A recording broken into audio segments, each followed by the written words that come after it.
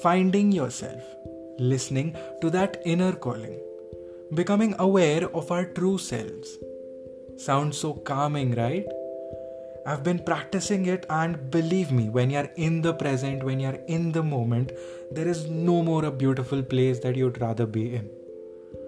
So let us embark on this amazing journey of growing to our fullest potential on this podcast as we discuss about several topics related to self-help and overall growth. Mindfulness with Swetanshu Subrajit. Let's find peace in this moment.